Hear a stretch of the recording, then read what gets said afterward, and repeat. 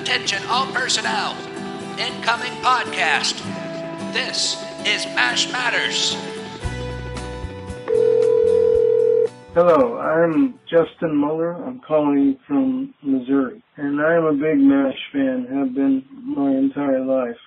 I was wondering, I'm sure there are plans to have Loretta Swit interview if you could. It would really be interesting to hear an interview with Loretta Swit sometime. Thanks, guys, for this podcast. It's really wonderful. That's a pretty good idea, Jeff. What do you think? Not a bad idea. Loretta Swit, she was on MASH. We're doing a podcast about MASH. Maybe we should do it. Justin, thank you. What a good idea. Thank you, Justin. Because of you, we are going to interview Loretta Swit. In fact, we're going to do it right now. Anything that we do not remember or know, Loretta, Ryan does. So if there's something we go, what happened? What did then when episode 94? Ryan will tell us exactly what it is. He's that good. Oh my word, Ryan, You have to get a life. God. I know, right? It was either get a life or start a podcast, and I chose to do this instead. So. I think you chose wisely. Well, if anybody can't tell, this is MASH Matters, and we are talking to the incredibly talented, gifted, beautiful Loretta Swit. And so, welcome to MASH Matters, Loretta Swit. Thank you. Well, I feel quite at home. Obviously, Jeff, you and I know the great pleasure we have talking about our days on that incredible experience. You know, it just...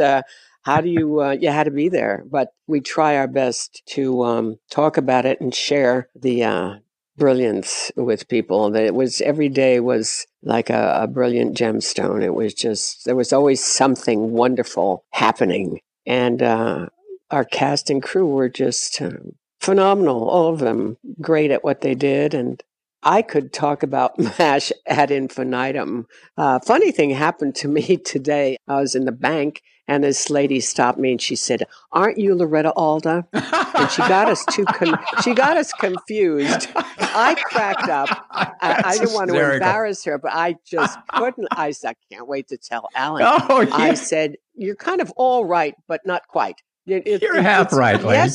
Yes, I'm Loretta, who worked with Alda, but not related. You know, and she started to laugh, and the two of us were in the bank hacking away, laughing.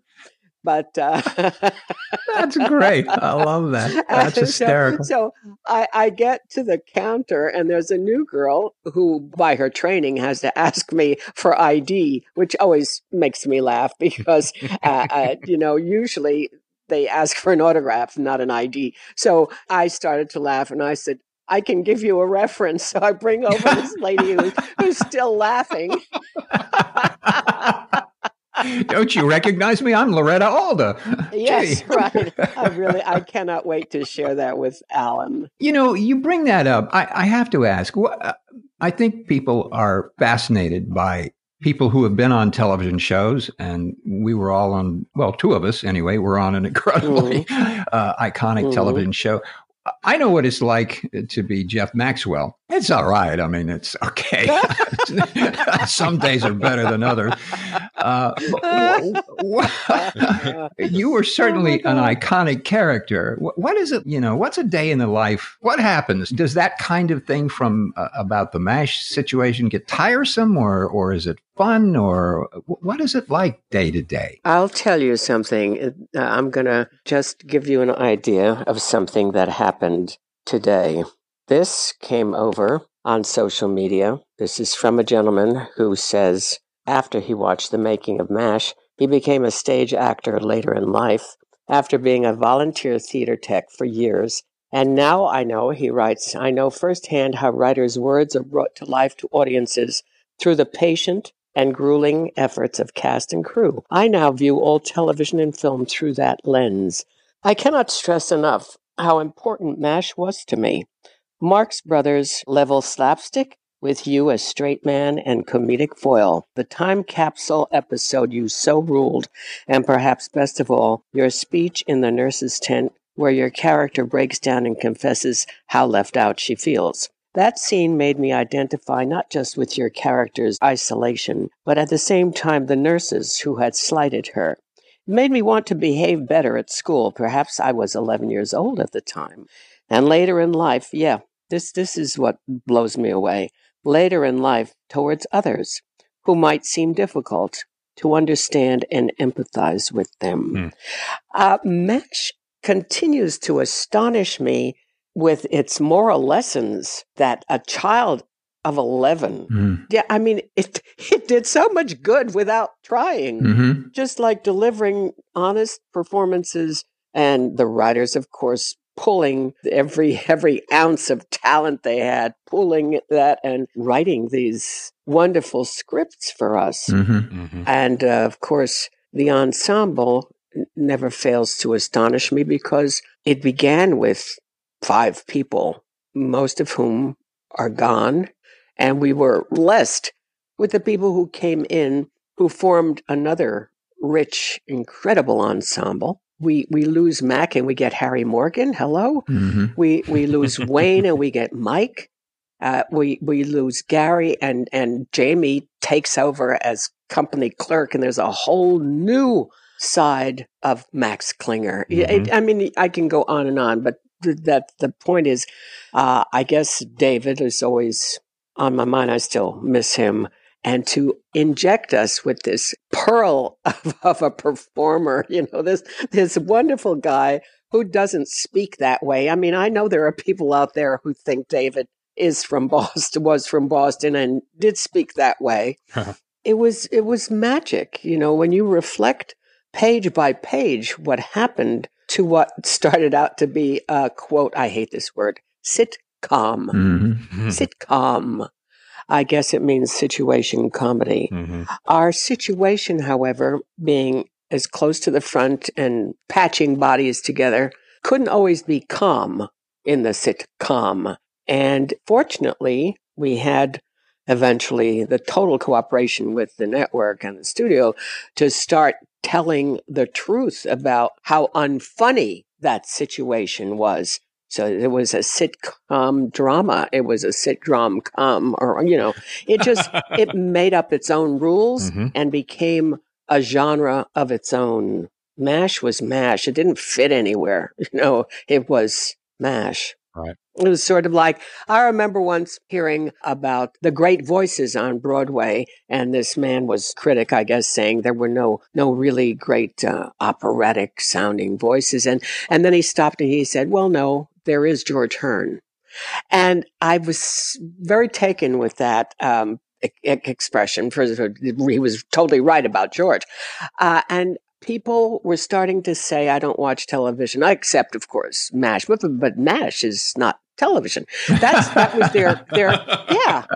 was their concept. Yeah. That was their concept. And the people who didn't watch television, they watched MASH and 60 Minutes, or they watched MASH and All in the Family, or a MASH and Mary Tyler. But these were people who were learning something. They were not only getting entertained, they were getting a lot more. And then I tell you that what I just read to you is not the exception. Those are the kind of letters we all get.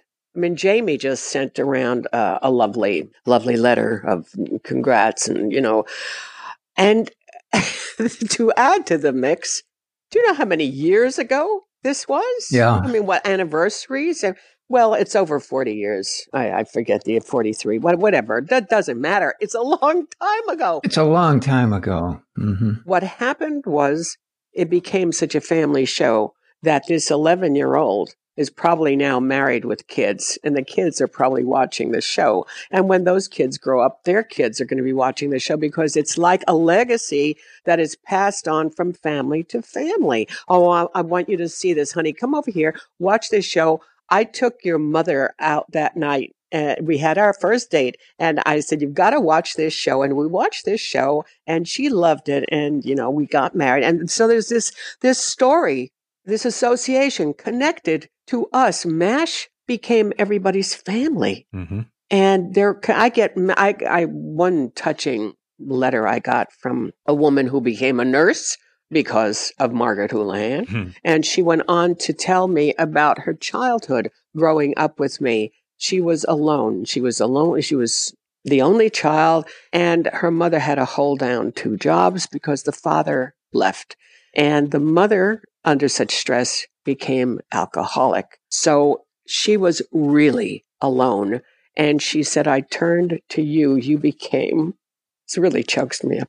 You became my big sister. Wow. And I wanted to become like you, and I became a nurse. And I'm a nurse now, and I'm married happily with kids, and we all watch MASH. So, you can't be exposed to that on a daily basis and not be moved by the magic of what that show created. It's true. And we get so many, emails sent to us telling us those same kinds of stories about how deeply MASH moved them and how kids grew up with their parents and watching the show. And it affected their lives. Affected their lives. That's why, MASH Matters is here, because MASH mattered then and it matters now. It's astonishing. It really is. I mean, like, you don't hear a lot of people say, my 2 favorite shows, MASH and My Mother the Car.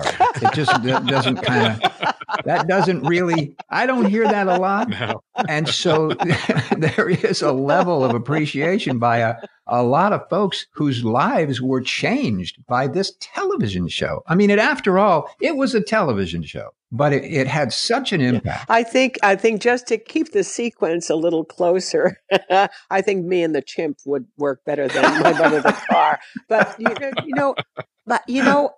I have to say this: those shows that you would dismiss because of the lack of depth or whatever were so entertaining. Yes. To an audience different, perhaps, from ours. It doesn't matter.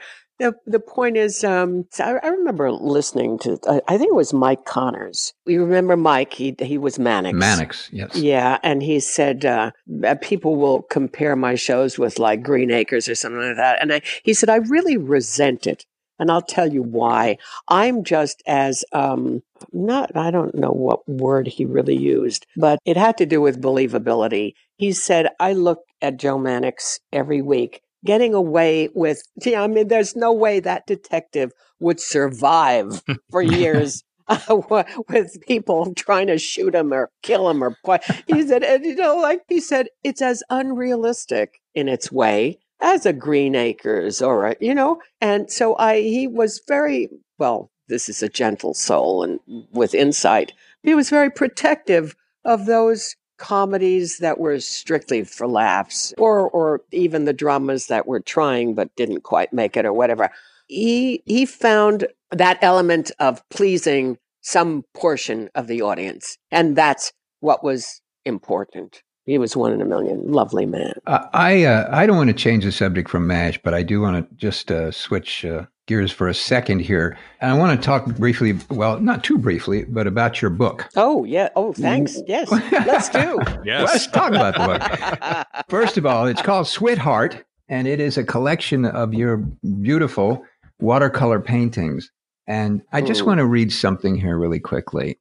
It says, this book is dedicated to the enjoyment, protection, and well-being of all animals, as well as the preservation of wildlife and their natural habitats globally. It is said that you can judge the character of a person by the way they treat animals.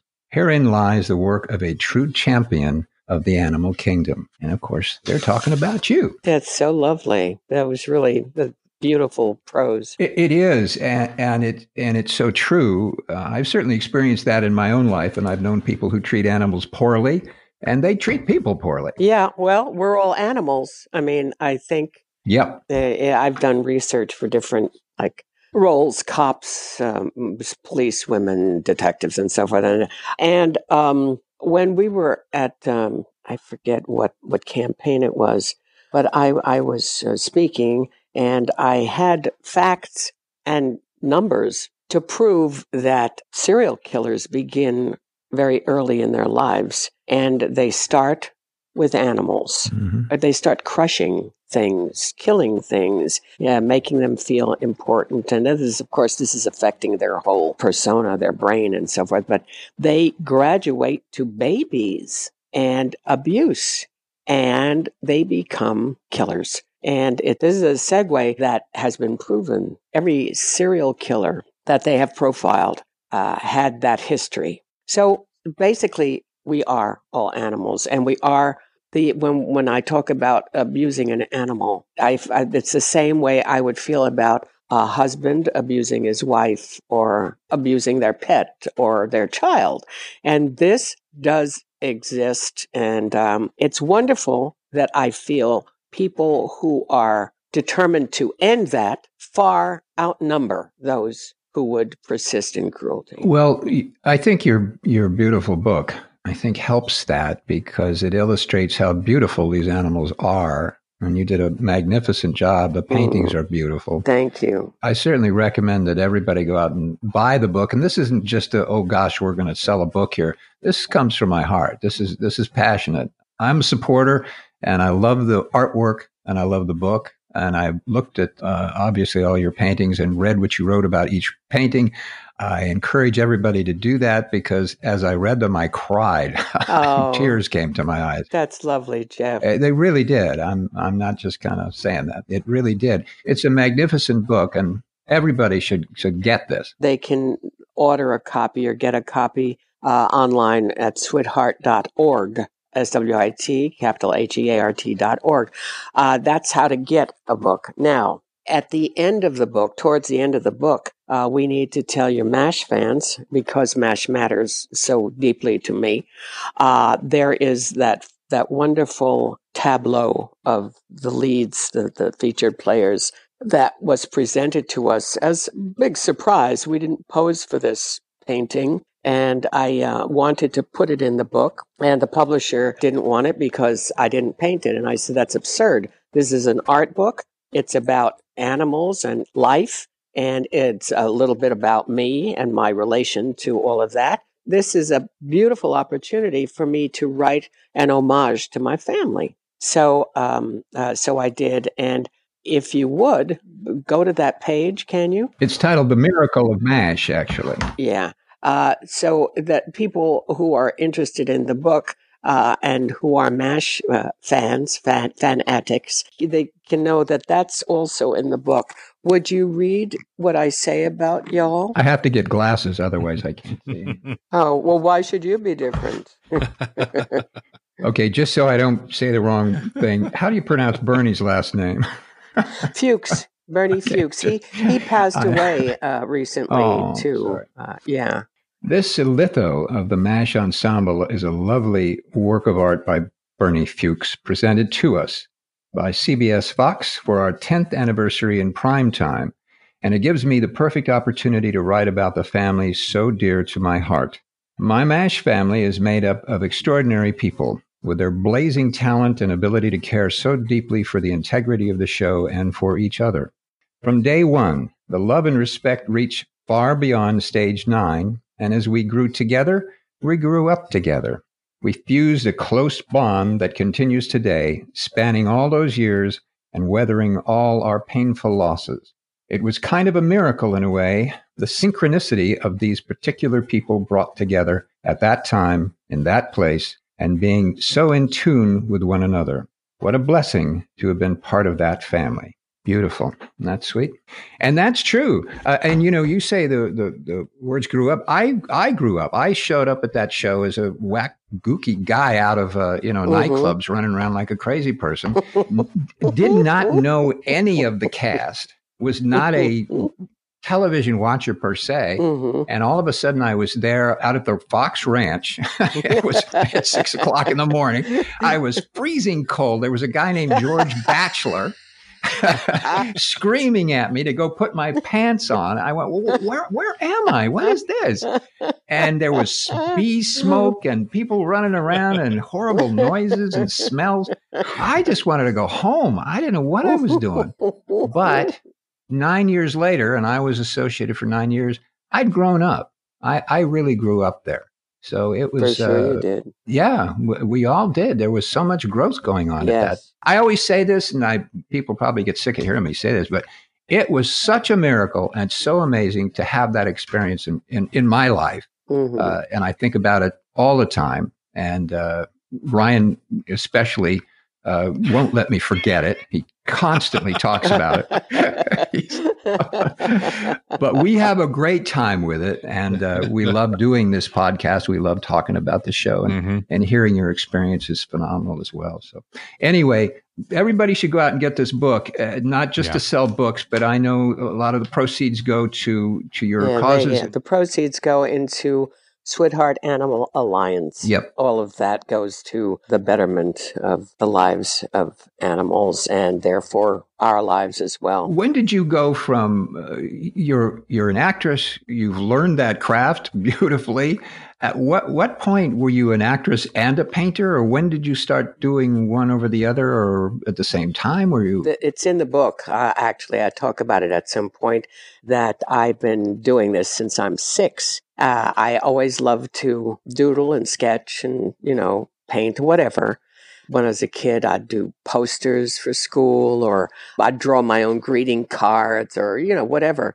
The reason I remember I was only 6 is because my mom talked about this. There was a contest I read in probably a comic book or something. But anyway, they had this little drawing and they said, if you can draw this, submit it. There's, you're going to win a prize or whatever. It was like very childish and cute. So I begged my mother to mail in my drawing, and I won. And so she talked about that. She said, you were only 6 and you won your first art prize, I remember what it was. It was adorable. But anyway, I've been doing it all my life. I did sketches of the original cast in the first season, maybe the second season.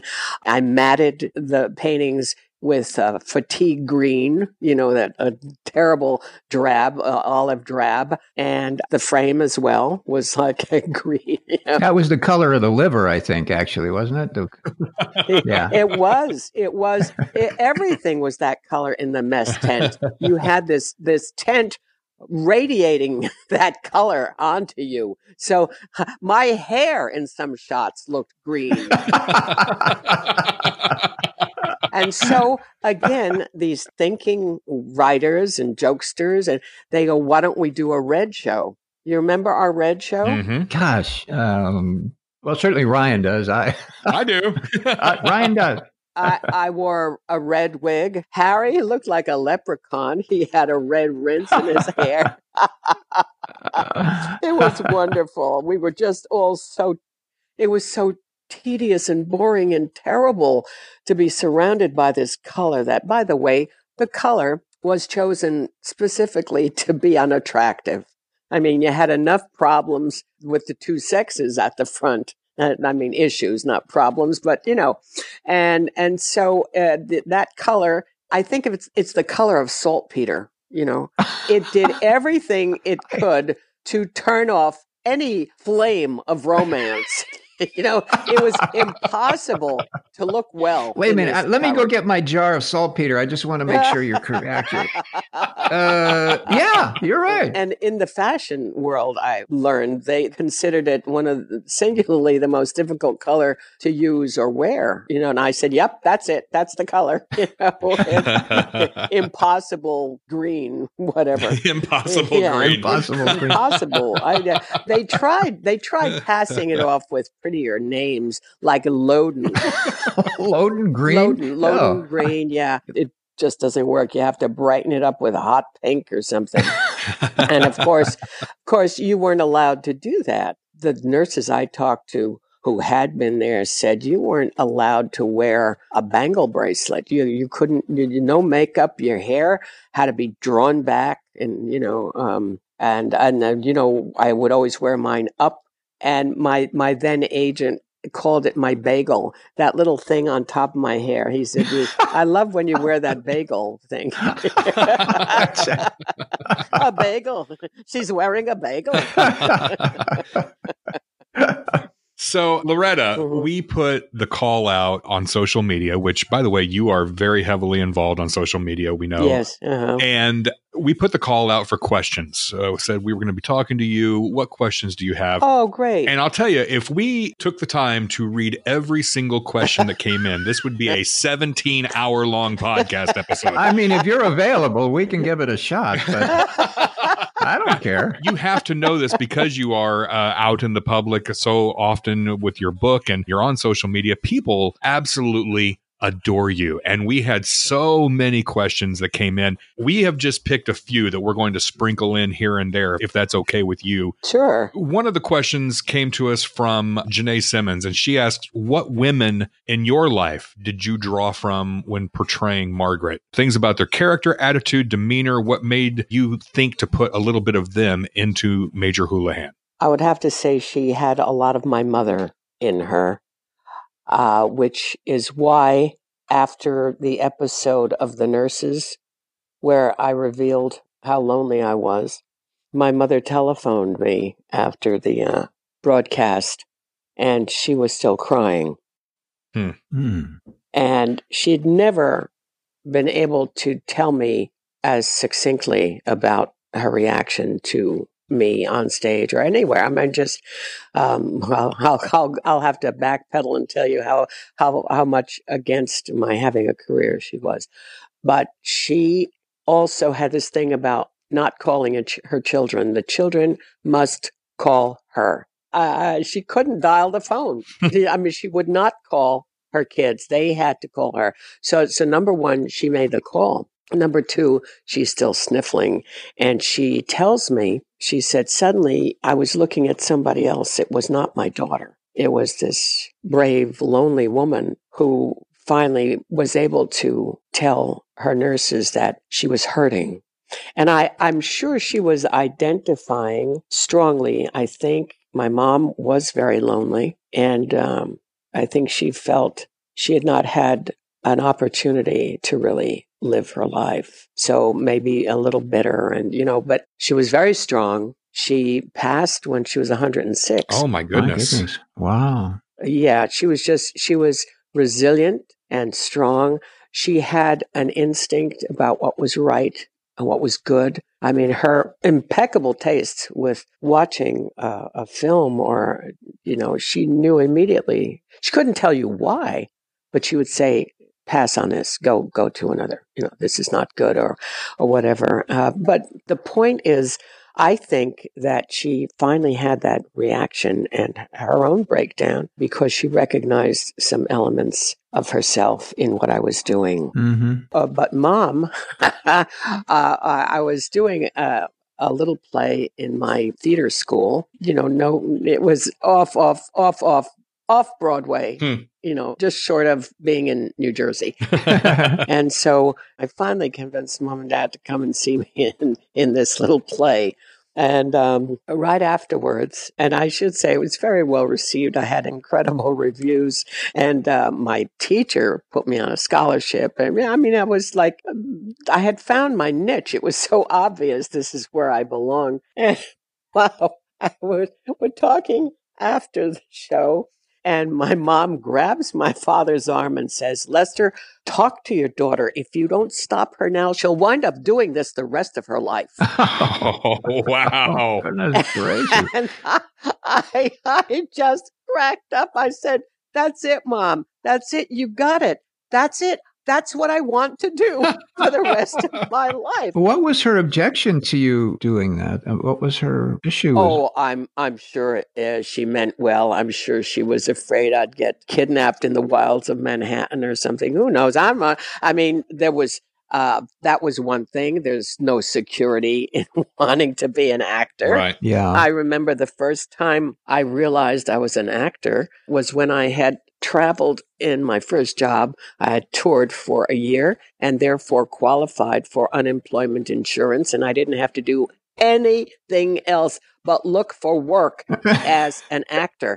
And so I stood on the unemployment line thinking, oh, God, thank you. I'm an actor. And I thought, wait a minute, you're on the unemployment line and you realize that this is being an actor. You've arrived. I've arrived. This couldn't be more honest. Yeah. So that was one thing. The other thing I believe was it was not what she planned for her kids. They should get married, they should have babies, and they should live about a block away so that she could have the babies. But this, you only know what you know. My mother's sphere of knowledge contain this scenario. Mm-hmm. Yeah. Nowhere did she have me on stage singing. This did not come into the plan. It was not a part of the equation. So what was the path that took you from that unemployment line to starring on one of the most iconic television shows of all time? Oh, you would need 17 hours.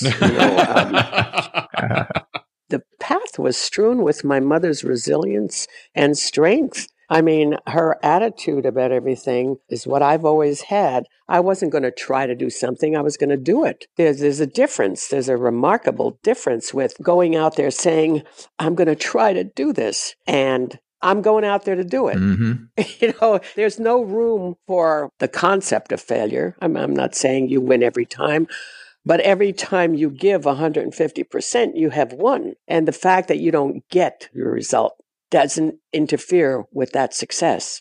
Success or getting the job, let's make that the ultimate. That's a byproduct to what you put out there to get it. Mm-hmm. And every time you go out there to get it, that is a score. You have scored. Yeah. And so as I went out, I scored each time. People at auditions, you're backstage, they call your name, you go out and you belt out your song or whatever. I couldn't wait to get out there. I mean, my comrades are upchucking and they're fainting and they're so nervous.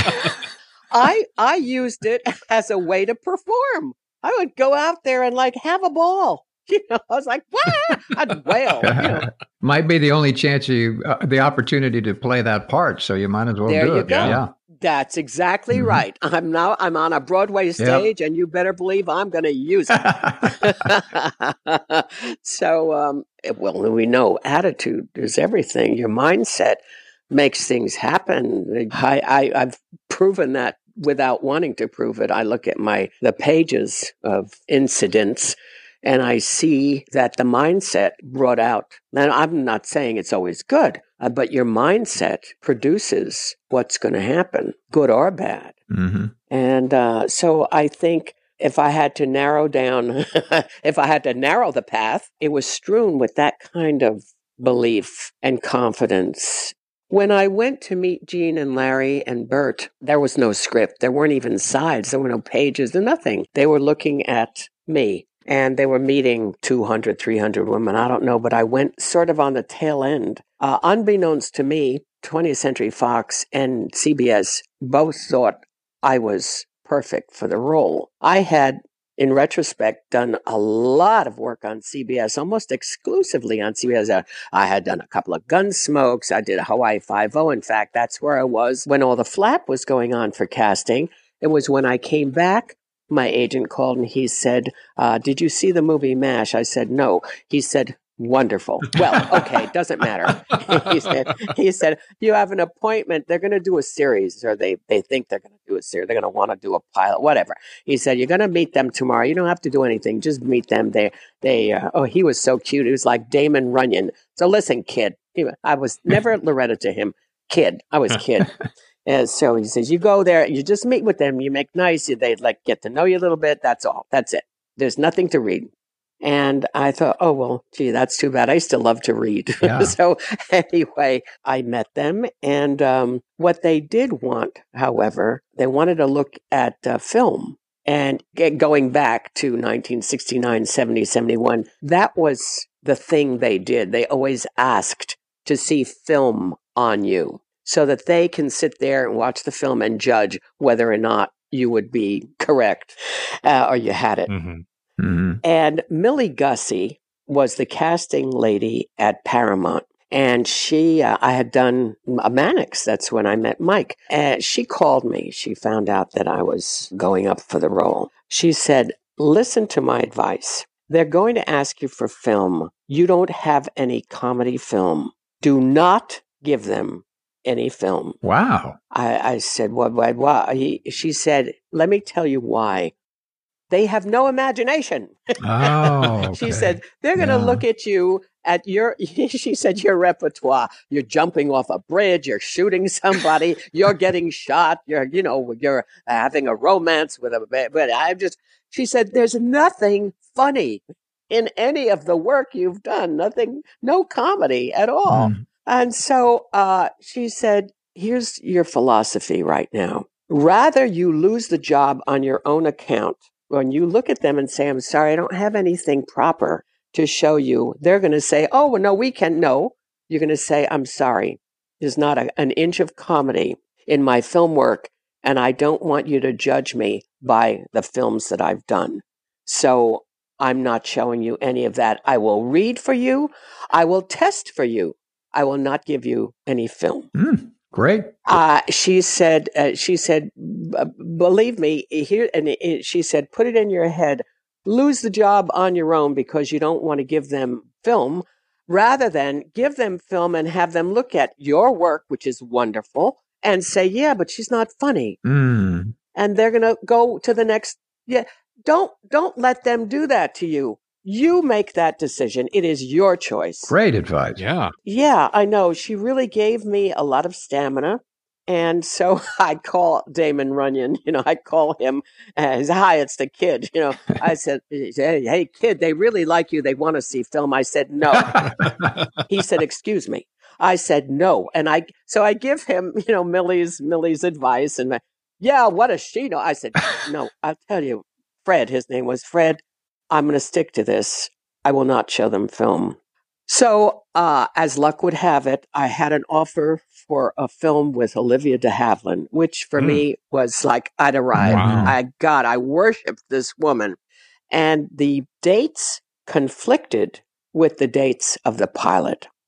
And so, out of courtesy, Damon Runyon calls Jean and says, we got an offer for the kid. She's going to do a movie with Olivia de Havilland. But I'm calling you to say you had her first. You got dibs, okay? If you still want her, you got to say so now or else I'm going to take the movie. And so Jean said we had just decided to go with Loretta. Good. Okay, fine. I'll tell her.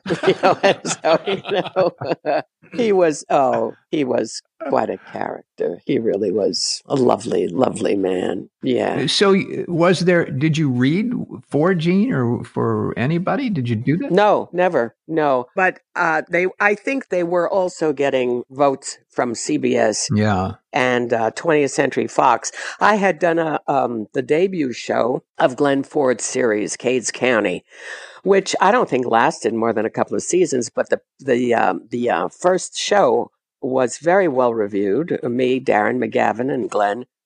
Glenn wouldn't like that position, but anyway. So Glenn, Darren McGavin, and Loretta Swit. It was rather a good show. So Fox, Eddie Foy. Yep. Eddie Foy Jr. Or I think he was the third. I think he was, yeah. I think it was the third at that point. I think so. I think there's three of them.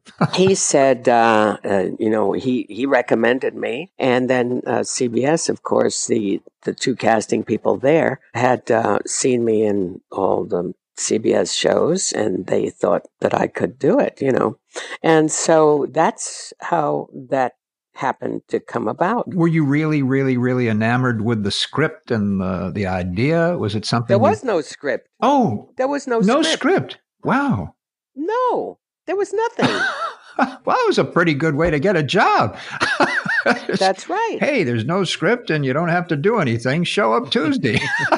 Well, here's the deal. I had seen Alan on Broadway in Owl and the Pussycat. Yeah. And I had seen him in Apple Tree. And this was a New York actor who knew what he was doing, and a heavyweight actor, Yeah. So I thought, whoa, if he's saying he's going to do this series, this is going to be good, Yeah. Wow. I didn't know anyone else, but I was told that Gary Berghoff had been in the movie, which I never saw. So, but I mean, that obviously is a credit to going into a series. I didn't know Larry. I didn't know Wayne, who became my dearest, sweetest friend. And so I didn't know anybody else. Wow. Now, what's exciting to hear about is your first day on MASH. This is a series that you are part of. You didn't audition per se. You'd never seen the movie. You could spell it, but that's as close as you were getting. You certainly were aware of Alan Alda and his history. Yeah, I mean, I knew who he was. To me, that he was a very talented actor whose work had integrity. So I figured if he was attaching himself to the show, it was going to be something that I would be proud of. Yeah. He had that kind of reputation for me. What was that first day like? What was Right. that? The first day was not on the set, though. The first day was sitting down, meeting everybody, and we were in, I think, Gene's office. I remember. We were all just kind of talking away, and then Gene was center stage talking at one point. And Wayne had been reading the Wall Street Journal or something, as was his wont. Yeah, he was always on the phone making deals, wasn't he? It was an amazing thing. He really was an amazing character on his own. Just the delightful, bright, witty. Just I adored him. Anyway, so Gene is now waxing, and Wayne hasn't yet put down the paper. So Gene suddenly is aware of the fact that there's an actor in the room who's not paying any attention to him. And so now we're talking about Gene Reynolds, who is the producer of the show and who was a very distinguished child actor and very distinguished producer director of many television shows. So this guy's a professional, Mr. Reynolds. Also, look for him in The Country Girl. He played the stage manager, telling everybody to be quiet. Yeah. And he did that very well, of course. He got a lot of practice, yeah.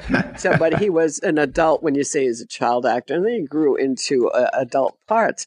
But here's the thing. He looks over, and now he stops talking, and Wayne is still reading. Well, Gene looks over at him just like astonished. He says, "Wayne, and do you mind?"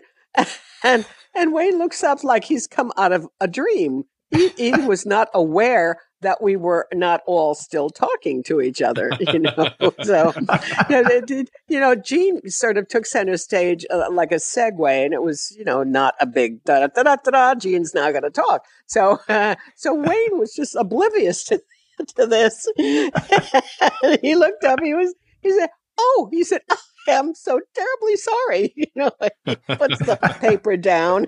But it was, I remember so many things like it was yesterday because there was such electricity in the air sort of thing. It was just important. And I don't know, it was just, and everybody was so much fun. Everybody was joking and kidding and stuff. It was a remarkable grouping of people that came together. Even then, you could tell there was a great deal of spirit and absolutely, absolutely, wow. You could. So then, walk us through that a little bit. So you had that meeting, and you all got to know each other, and then what happened? Well, a little bit. I would say we got to know each other shooting the pilot in 3-degree temperature. It was so cold out at the ranch. Everybody's nose was dripping and it was freezing, little icicles, dripping from everybody's nose. And Wayne was like blue. And the boys had to wear their Hawaiian shirts, And so I had this theory that I passed along to Wayne, who adapted it and made it his own.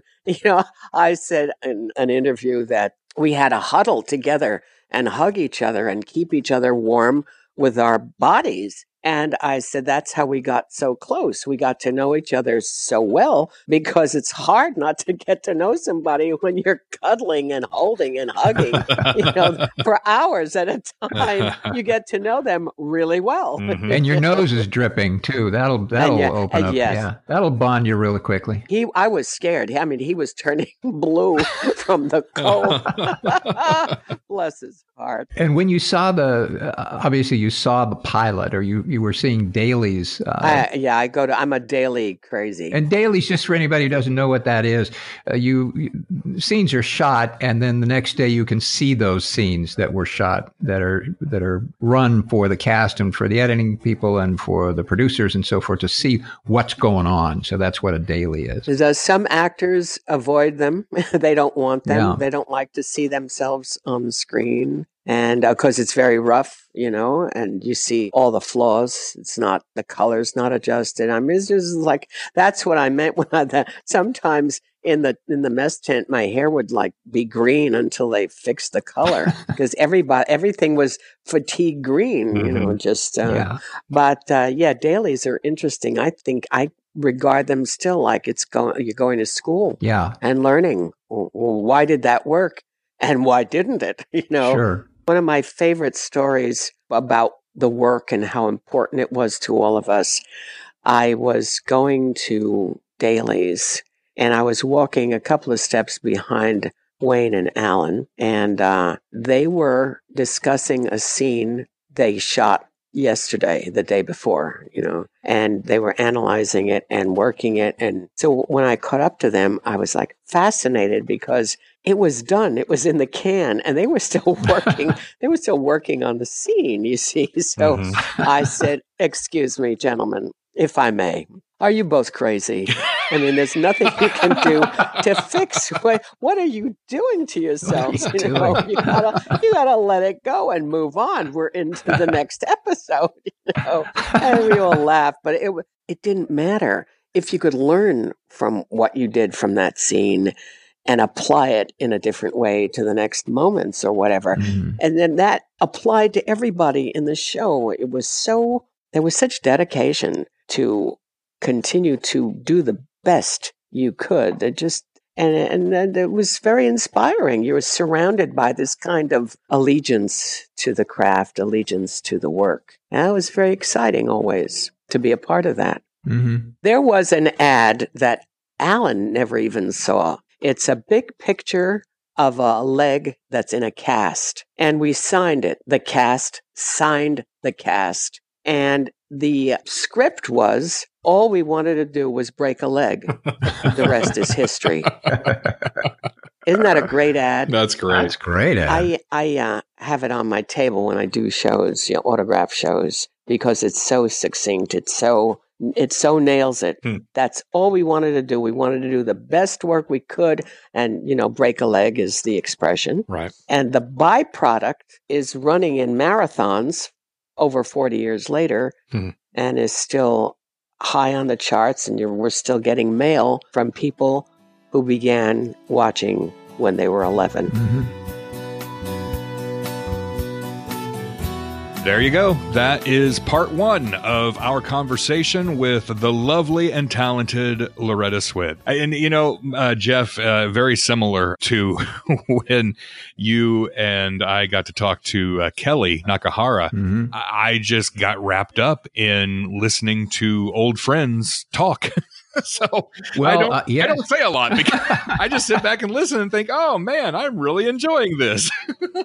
Hey, I was enjoying it too. I didn't try and say a lot either because when you have a guest and an amazing person like Loretta Swit on, why should you talk? Let Loretta say what she's going to say because she's going to say a lot of wonderful things. And she did. She's a wonderful person. And what a joy to listen to and what great information she has. Yes. Yeah. That was spectacular. If you thought part one was good, just wait because part two is going to have some great stuff. She's going to talk about the evolution of Margaret Houlihan, and she's going to be talking about how she feels about being a role model and her relationship with Larry Linville. She's going to talk about when McLean and Wayne Rogers left and Harry Morgan and Mike Farrell came in, what that transition was like. And I'm looking forward to this again. She's going to give us all an acting lesson. Yes. And there are some who have said I could use one. So it's going to be great. I didn't mean it when I said that. You know that, right? Well, I mean, for gosh sakes, you said it. But it's okay because she gives me a great acting lesson and we're all going to hear it. So we're all going to be Marlon Brando. Early Marlon Brando, not weird late Marlon Brando. Oh, no, not fat Brando, no. Skinny Brando. Hey, also, she talked about her book, and we want to make sure that you have the link to buy that book. You can buy an autographed copy of her book, Sweetheart, The Watercolor Artistry and Animal Activism of Loretta Swit. The link is in our show notes at mashmatterspodcast.com. Just click on that, then go to the episodes page and click on the show notes for this episode. And you'll see some other cool stories about Loretta and other things on there. And you'll see how to get in touch with us. You can always get in touch with us through our website. You can also call and leave a voicemail just like Justin did at 513-436-4077. You can find us on Facebook, Twitter, YouTube, and please listen, subscribe on Apple Podcast or your preferred podcast player, and leave us a 5-star review as well. So, hey, Jeff, great episode. Hey, great episode. And Justin, thanks again for that great idea. If you have any more great ideas, let us know. Hey, that one worked out. That's right. Don't be a stranger, Justin. All right. We will continue this conversation in part 2 with Loretta Swit here on MASH Matters. Until then, here's looking up your old address.